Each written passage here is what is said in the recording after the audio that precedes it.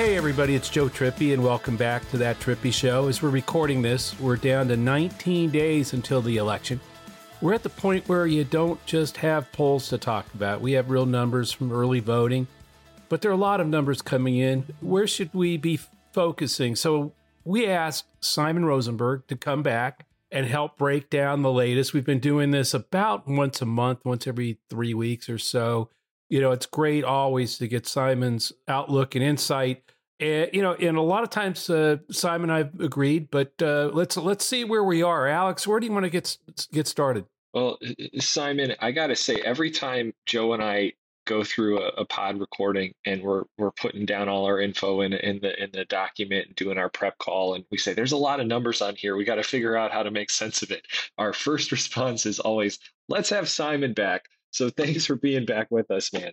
Good to be with you guys. Look, to me, we're moving from the obsession about the polls now to looking at early vote numbers. We're starting to see a substantial numbers coming in that are meaningful, And today, a new website went up called Target Early, which is the most comprehensive site looking at the early vote numbers. And what it finds is that, so far, 2022 is way above 2018 turnout at the same point, 19 days out. And the electorate is more democratic than either 2018 or 2020. So that's encouraging. It's still super early, and there's lots of dispute about how important this early kind of vote data is and what it means for the general. I think it's very meaningful. I think it's an indication of where people's heads are at. It's more important data in many cases than polling. So I think the most important data we have today is encouraging for us. And obviously the historic level of turnout we're seeing in Georgia is really it's an incredible thing that's happening. I mean, they've had 3 consecutive days of general election turnout. And if that means that as other states start to vote, we start to have higher turnout, and Echelon Insights has projected that the turnout in 2022 is going to be between 5 and 10 points higher than 2018. And 2018 was a record turnout. That I think that benefits us. And so I still would rather be us than them. And I'm optimistic about what's going to happen in the next couple of weeks. Yeah, I mean, the one thing I wanted to make clear to people is, look, races are tightening, but they always do in the last 3 weeks. I mean, so these races that you've been seeing where, whoever it is, been up by 3 or 4 points and you see it closing to 2, that's like the way it usually looks in terms of what's happening in polling. But again, as Simon points out, you start to get also real turnout numbers, and you get to see a lot of things in those numbers, like, whether Democrats are more of that early turnout. Of course they are, but it's up there or above 2018, 2020. That's encouraging. And now every single day in those early vote tallies is another election day. It's another chance for people out there to keep doing the work, to keep pounding on those doors, to keep calling their friends, make sure they're voting, and start to grow that margin, because we know there'll be a lot of Republicans who vote on election day, and that's where that balance comes in. We won't know that until election day, whether we're growing the numbers big enough to win. But right now, it's very encouraging. Can I make a comment for everyone who's listening? Is that it's really important that you vote early, and there are 3 reasons why. First of all, when you vote early, you get removed from the GOTV roles, meaning that the campaigns can move on to target lower propensity voters, and it actually makes more Democrats. It increases turnout. The second thing it does is it just makes our elections run smoother, and just given all the concerns about Republican interference and things that may happen, the more votes that are banked early, the harder it is for anything bad to happen in the elections. But third, and perhaps most important, is that it creates social pressure on people who are not sure if they're going to vote or not. It creates the bandwagon effect. The way to think about it is, like, people are wondering if they're going to vote. Do I really care? Do I really have a candidate? And then they look around, they're saying, God, everybody's voting. I have to vote too.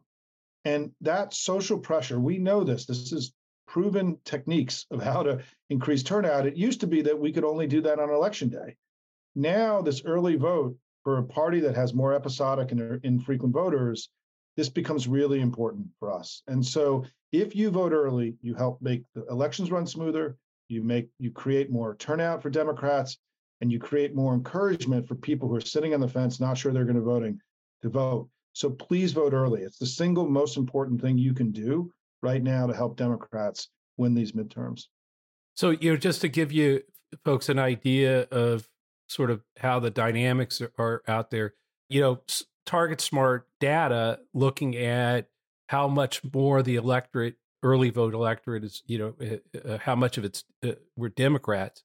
In 2018, 44% of the early vote was Democrats. Actually, Republicans voted more, I think around 48%, if I remember correctly, in the early vote in 2018. It wasn't quite the Trump, going after early vote, mail-in ballots, that kind of stuff didn't really happen until we got into the 2020 cycle, at which point 54.5% in 2020, 54.5% of the early vote was Democrats. So you could start to see that change. That was the first time in these cycles that Democrats outnumbered Republicans in the early vote, and it was pretty substantial, 54.5. In 2022, right now, it's 55.7, ahead of a president, what happened in the 2020 presidential year. So 55.7% of early votes at this stage are Democrats. And again, that's the highest it's ever been. But when you start looking at some of these states, Simon, it's pretty interesting what we're seeing in places like Pennsylvania and Georgia. Well, and Tom Bonnier, who is the genius behind the site, who is a good friend, and you've probably had him on your show, and I've had, we've done discussions. He tweeted out yesterday that in something like 14 of the states where we have enough data to really know what's going on, that the percentage of people of color is higher as a percentage of the early vote than it was in the last two elections. And again, I think that I don't, look, this whole early vote by mail system is kind of new, right? This is a very different kind of election, Joe, than what many of us had worked in. And I think this system really benefits us because we have a higher percentage of irregular voters. And so this notion that 2 to 3 weeks out, you're going to be getting daily stories about the high turnout is so beneficial to create more turnout. And the truth is, if the Republicans we knew were going to be energized, and the questions were how energized would Democrats be, because we won the last two elections by 6 points, and so if we just turn out everybody who voted in 2018 or 2020, we should be in good shape. We don't need to win over a single new voter. The biggest poll done this week of likely voters was done by Morning Consult, and in their poll, they had Democrats more likely to vote 5 percentage points higher than Republicans and growing. It was the highest. So they're tracking in their weekly track, they saw the Democratic intensity around the election beating Republicans and actually getting bigger. And so that's my hope. I mean, my hope is now that voting is here, that we're the anti-MAGA majority that saved the country in the last two elections is going to show up again. And I think the last thing I'll say for your listeners is that the big unknown in this election, right? The thing that is the wild card is what happened in these 5 House specials and in Kansas, where we had actual voting, not polling, right? And in those 5 House specials, we overperformed our 2020 numbers by 7 points. And in that election, we won by 4.5 points, right? And in Kansas, it was even more. And the question always was that surge of Democratic voters in those states, would it carry? Was there a hidden Democratic vote, not a hidden Republican vote this time? And I still will tell you, as a political professional who's been doing this like Joe for far too long, right? Oh, that's true. Yeah, right. That I don't think we really know what's going to happen here. I think that this is such a wild election. January 6th, COVID, the ending of Roe, the abortion restrictions, Trump's just general venality and malevolence and all the things that are out there. There is no election like this. This is a completely different election than anything that we've ever been part of. And anyone who has any degree of certainty of thinking about they know what's going to happen is, in my mind, full of it. And particularly because when people have actually voted, we had very unpredictable results just in the last few months, right? And we're much more Yeah. democratic than expected. And so that's what keeps me optimistic, that it's going to be not about polling and Joe Biden. It's going to be about just the American people themselves saying, we're just not going there, and preventing these guys from coming back into power. I hope that's what happens on election day. The thing that's, as you point out, I mean, I've sort of felt for the Charlie Cooks and the folks out that Dave Wasserman, they're because they all got at 538. For the most part, they all have to base everything on historical, what usually happens, and looking at trends of it from the past, and looking at it like all those, like it's a normal election. We haven't had a normal election, or whatever it used to pass for a normal election in 6-8 years in this Right. country, that you could sort of count on that past data actually helping you project into the future, which is why it's very interesting that when you look at the actual data of what's happening, that sort of corresponds with what we saw in those 5 special elections where we outperformed. And when you actually look at who's voting, so in Pennsylvania, for example, nearly 300,000 people have already voted early, and 72% of them are Democrats, 24% are Republicans. But what's fascinating, again, going back to 2018, in 2018, at this point, there were 19,000 Democrats who had voted, not 213,000 in Pennsylvania. That was 44. The Republicans accounted for 48% or 49% right about now, with 21,000 of them voting. So they're basically, they've moved, like tripled from like 21,000 to 71,000. And Democratic early vote has gone from 19,000 to 213,000. I mean, these are not, we're not projecting, these are actual, as actual data of what's happening right now. And by the way, the numbers I just recited to you do not include Philadelphia. These are all because those early vote tallies in Philadelphia County have not come in to be, that data hasn't come into this data flow yet. So all these numbers that I just talked about, all these increases, the Democrat, it's going to be more than 213,000 Democrats have voted by today. But when you start throwing, Philly's kind of big place, folks, Well, and let me give you 2 more reasons for optimism, right? Because I think that, as we all can acknowledge, this has been among the most pro-Republican press cycles that I can remember in my career. And I don't know that we really know why that happened, but it's just a fact, right? The media has sort of made a decision in the spring. This was going to be a red wave election. They have really sort of refused to let go of it.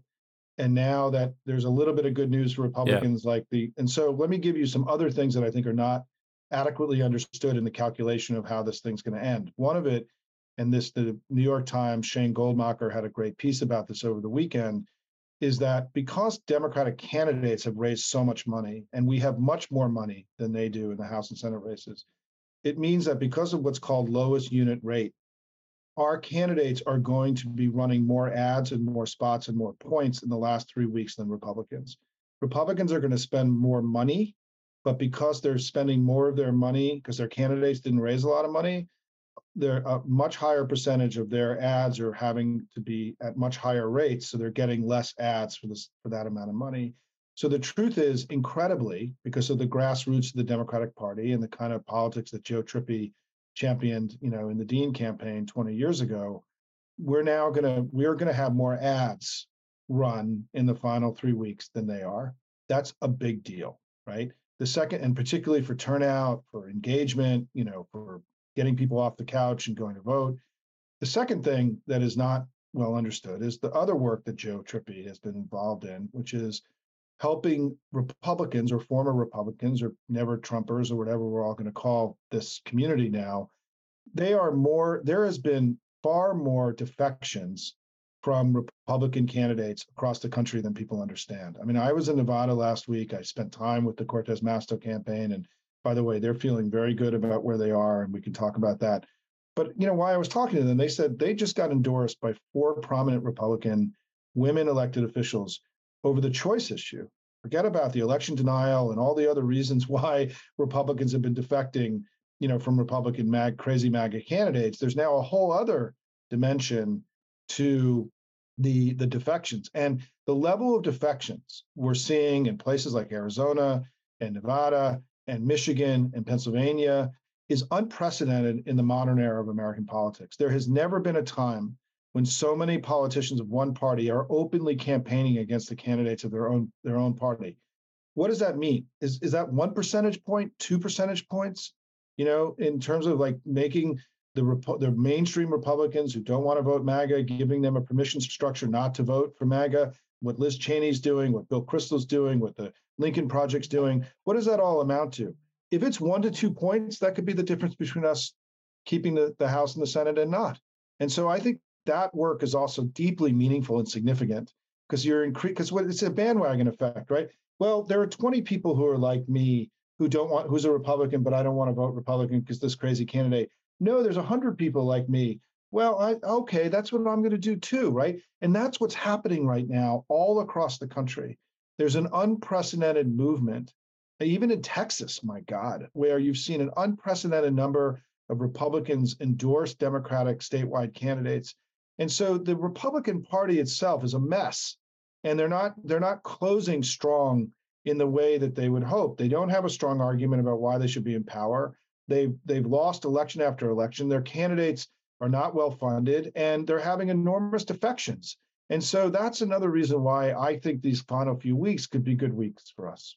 Well, I'd also like to point out, Simon, you mentioned the party's a mess. We historically, and we've talked about this on the pod before, we talk a lot about these permission structures that give people an excuse or a reason to vote one way or the other.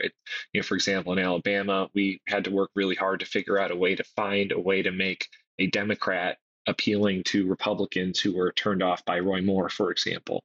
It's almost like the reverse is kind of happening this year, that even if it might not show up in 22, the way the party is right now, they're not giving the on-ramps back on. The people that they've lost are really, and I think the early voting is showing this, but long term, the crazy ain't going away. And there's no like pivot back to moderation that'll say, oh yeah, this was kind of a passing trend, right? This seems like they are going to have a lot more long-term problems because of it. Listen, Joe Trippi, again, like in so many other ways, was prescient about this and joining the Lincoln Project to start creating this kind of new arrangement that we need, where as Democrats, there's an urgency. I had a talk with Bill Kristol this week on my own discussion series. And what we spent a lot of time talking about is what could a coalition of Democrats plus these discontented Republicans look like? How do we make it formal? How do we invite them over to our dinner table so they stay, right? Joe has been a pioneer in this, in his work in the Lincoln Project. And Joe, why don't you, you've been working hard on this. Give us your thoughts. No, it's the reason I joined the Lincoln Project. Did that op-ed in USA Today way back, over a year ago now, I think. But because this isn't right versus left, it's not Republican versus Democrat anymore. It's a pro-democracy coalition versus the enemies of democracy, which is everything from the outrage machine that foments division every day with right media, and these candidates who, we're now, I think, up to like something like 400 of them that are election deniers and are saying that Trump's, that Joe Biden isn't legitimately elected president of the United States. I mean, it's just, so you can't fight that by pushing Republicans. So I do agree with what Alex said, that what right now the MAGA cult is pushing out and purging moderate Republicans. I guess they would call them rhinos. I mean, whatever, but or never Trumpers, pushing them out. We have a real opportunity to expand the pro-democracy coalition by welcoming them in. And hey, like Stuart Stevens in the Lincoln Project, he and I had pummeled each other, working in Senate races, him for a Republican, me for a Democrat, throughout the 90s and into the 2000s. But it was time, to say, okay, I don't care whether you beat me or whether I beat you, and in '96, we've got to come together, attract people, welcome anybody, Democrat, Independent, former Republican, in And actually, when Stuart and I talk about it, we're actually be happy if they just, if you can't stomach the Democratic Party, just date us for a couple of cycles here. You can let's fix democracy, save the democracy, and then let's have the arguments over marginal tax rates, which would, those were the good old days when that's what we were fighting about. But in any case, it's really important. That's why, at jointheunion.us, there's, tens of thousands of people across party lines who have joined and gotten active. But again, I think what we need long term, I mean, certainly right now, this is about getting our votes out. It is about making sure that you're registered, that you've checked your registration. I mean, because they have been purging folks, and to make sure you have a plan to get there and make a plan with others to get them there and help, door knock, sign on with a campaign, go to jointheunion.us. There's other great groups out there, but we really need to put everything, leave nothing, cross the line, put on the gas pedal through this election, and then continue to build that coalition, because none of this is going away. Whether Trump runs or not, there'll be an authoritarian leader of that party, and it will be run by the MAGA cult, and they will still be out, to divide and take power. And that's why I'm sorry, I keep going back to what's happening, but it's just so encouraging. I mean, you look at the Georgia turnout numbers in the early vote, it's approached 2020, almost matched it. President, and look, Georgia was a massive, turnout. Both parties were trying to turn out everything but the kitchen sink in 2020. And, at this stage with the 3 days, there were 409,000 people who voted in Georgia in the presidential turnout election in 2020. It's 396,000, almost, literally almost identical. And by the way, nearly twice as many that voted in the 2018 midterm. So you're seeing in the same kinds of numbers that where it's clearly more Democrats than Republicans, clearly more women, which again is important, particularly post the Dobbs decision and what we saw in Kansas. That seems to be continuing as you look at these early vote numbers. But Simon, the one thing I do want to talk to you about beyond that, because I know you've been really pounding the table on this misconception about, or the misuse of data, or I don't know what it is. I want to hear it from you of what's wrong with all these conclusions that somehow Democrats or Biden have lost, are losing Hispanics, and that that's going to have big consequences in places like Nevada and New Mexico and Arizona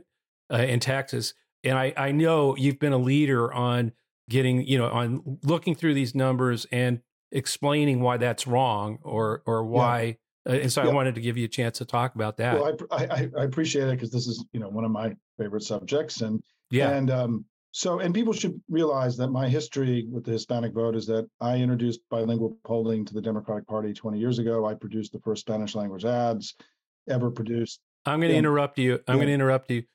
Folks, no one was talking about that. The only guy in the Democratic Party was talking about this stuff 20 years ago about the need to have outreach and communications and really focus on this community, on the Hispanic community, was Simon Rosenberg. I mean, that it was him and only him back then. And you mean a handful of people, but he was leading them. So anyway, back to you, Simon. Yeah, and look, I'll try to do this very quickly. And I just released a whole new presentation on this, which you can find on our website at ndn.org. It's about a 25-minute data-filled deep dive of the history of the Hispanic vote and what I think is happening today. And the way to think of the important thing I can convey here is about, I do at the start of the presentations, I do some math. And here's the math I do at the beginnings. If you have 100 people and you get 65% of that vote, you get 65 votes. If you have 200 people and you get 63% of that vote, you get 126 votes. So 126 votes is a lot more than 65 votes. And so a little bit less of a lot more is still a lot more. And what's happening is that because this community is growing so fast, even if we get a slightly smaller share than we used to, because of the way the math works on this, right, we actually keep netting more and more votes, right? So what's happened is that, let me just give you an example. So since 2004, when Bush ran a very competent and capable Hispanic campaign, which was central to both his original election and his reelection in 2004, in 2004, Bush won Arizona, Colorado, New Mexico, and Nevada, and Florida. In 2020, all these years later, despite the dip that we had with Hispanics, and it was a dip, not a structural decline, we won Arizona, Colorado, New Mexico, and Nevada for the first time in 80 years. In 2004, Republicans controlled in that region, those 4 states, they controlled 5 of the 8 Senate seats and 14 of the 21 House seats. Today, we control all 8 Senate seats and 14 of 23 House seats. So those gains we've made in the House and the Senate are the reason we have the majority in the House and Senate today. And so despite the dip, we keep gaining in the heavily Mexican-American parts of the country because of the math that I described. And if you look at where things are today, in Arizona, we're doing better in Arizona today than we did in 2020 and 2018. Again, because of the same dynamic, right? Where we could have dropped a little bit, but because the electorate is growing, we're picking up more votes. In Colorado, we're doing better than we did in 2018 and 2016. In California, Gavin Newsom is doing better than he did in 2018. Right now in Texas, Beto is losing by 5 or 6 points. Abbott won the last election by 13 and the previous election by 21. So we're in far better shape in Texas than we've ever been. And in New Mexico, we're going to dip a little bit from 2018, but we're still going to win by 8 or 9 points. And in Nevada, the race is dead even, and there's been no dip. So in the southwestern region of the country, the heavily Mexican-American parts of the country, we had our best year ever in 2020, and we're going to do better than that this time. So this is the story about the Hispanic vote, which has been, the truth is, if you're looking at the erosion is of the Republican Party in the southwestern part of the United States. That's the erosion that's become consequential. Because in 2004, and this is my last point, since 2004, only 6 states have shifted towards the Democrats on the Electoral College map. And it's Virginia and Georgia in the eastern part of the US, and then the 4 states that I described. So the gains that we've made with Hispanics and the flipping of that region from a region that created Richard Nixon and Ronald Reagan and Barry Goldwater and the 2 Bushes and John McCain to a region now that we're dominating, right, is the biggest geographic transformation in American politics in the last 50 years. And it's been done because of our success with Hispanics. And so it's my argument that the Democratic Party's strategy for the Hispanics has been the single most successful party-wide strategy we've had in the last 25 years, perhaps other than the transformation of our party to being one that's raising money from low-dollar sources and creating these kinds of campaigns that we have now, which Joe Trippi pioneered 20 years ago. And so I'm very proud of all this. And I think that we have to do a better job at telling the story, not only to ourselves, right, but to the public, because it's actually been the story of Democrats and Hispanics is a story of a remarkable success, not one of decline and failure. So Simon, you said earlier, you talked about, I think it was Nevada that you just talked to somebody about, and you're feeling better. What are you hearing there before? So I was there. I was in Las Vegas last week for a speaking engagement, and the campaign manager of that race, Cortez Masto's race, used to work with me, and I've been helping them out a little bit from afar. They feel like they're up 2 to 3 points. They've got several different internal polls showing very similar numbers. Scott Fairchild ran that race 6 years ago, says he feels very comfortable with where they are right now. They feel like Laxalt has hit kind of a ceiling and isn't growing anymore. They only won that race by 2 points in 2016. Biden won by 2 points in 2020. They feel like they're basically in the same place. There's been no Hispanic erosion. They also have raised more money from grassroots sources in Nevada than any candidate in modern history. And their grassroots operation is the biggest that any campaign has ever built. And we also now know that the Culinary Union Workers, which is the most important union in Nevada, has its largest grassroots operation that it's ever fielded in the modern history of Nevada. So they feel like they're going to close strong. They feel really good. Abortion has become a major issue there. Laxalt is not only an extremist on abortion, but the entire Republican statewide ticket is all men. And it's one of the reasons why you're seeing defections of prominent Republican pro-choice women come over to Cortez Masto, which could be very significant. Remember, the Southwest is not conservative. It's more libertarian, right? Reagan was more of a libertarian. The Bushes were more conservative. I mean, W was more conservative, a Southerner, right? And so this idea of taking away rights in a region where people go to Las Vegas to sort of be left alone, right? Yeah. This stuff is really, the abortion issue is cutting against the Republicans deeply in that part of the country.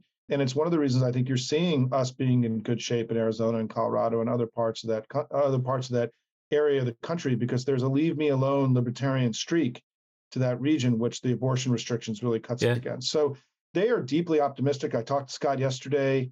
And they feel really good. And I know it's not the conventional wisdom, but who cares? I mean, these are political professionals. They know the state well. It's a small state. The other thing I'll tell you is that what I talked to somebody who just polled there independently in a private poll, and they think that because it's such a small state, that the very advanced grassroots operation they have there is starting to really kick in and make a difference.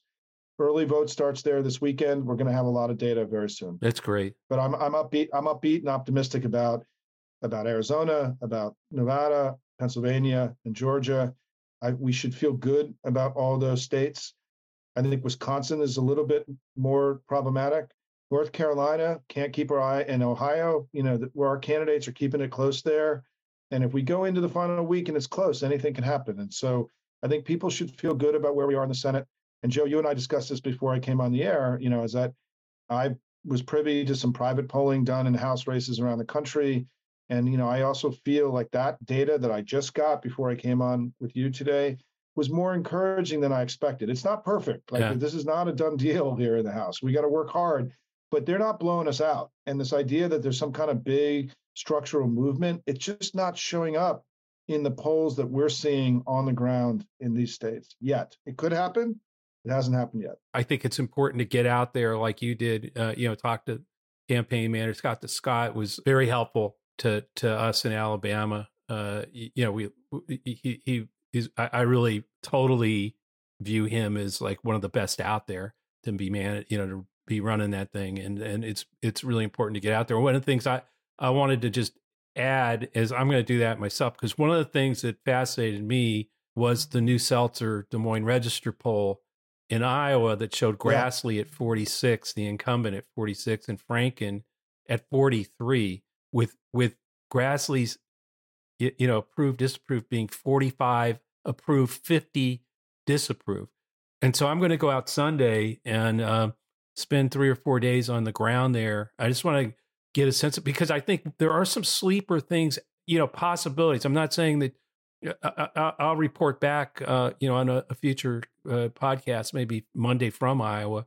But I think there's some, North Carolina, there's some other places out there where there really might be a surprise. And I think Iowa could be it, given these numbers that have just come out. The Des Moines Register poll, the Seltzer poll, is the Bible of polling in Iowa. The only poll that gets it right a lot. I mean, compared to all the polling that's happened in Iowa in presidential years, they've been the closest to getting it right. And I think they concluded that Grassley could be in real trouble and that Franken has a real shot in Iowa. So anyway, I'm going to go out on the ground and talk to the campaign folks and maybe even go knock on some doors. But I'll report back in the future, maybe this Monday. Simon, thanks for coming on. And thanks, everyone, for listening to That Trippy Show. We'll be back next week with more episodes. Please subscribe to That Trippy Show and leave a review on Apple or wherever you listen. You can always send a question to thattrippyshow@gmail.com or leave us a question in the review on iTunes. See you next time. Thanks again, Simon. Thanks, everybody.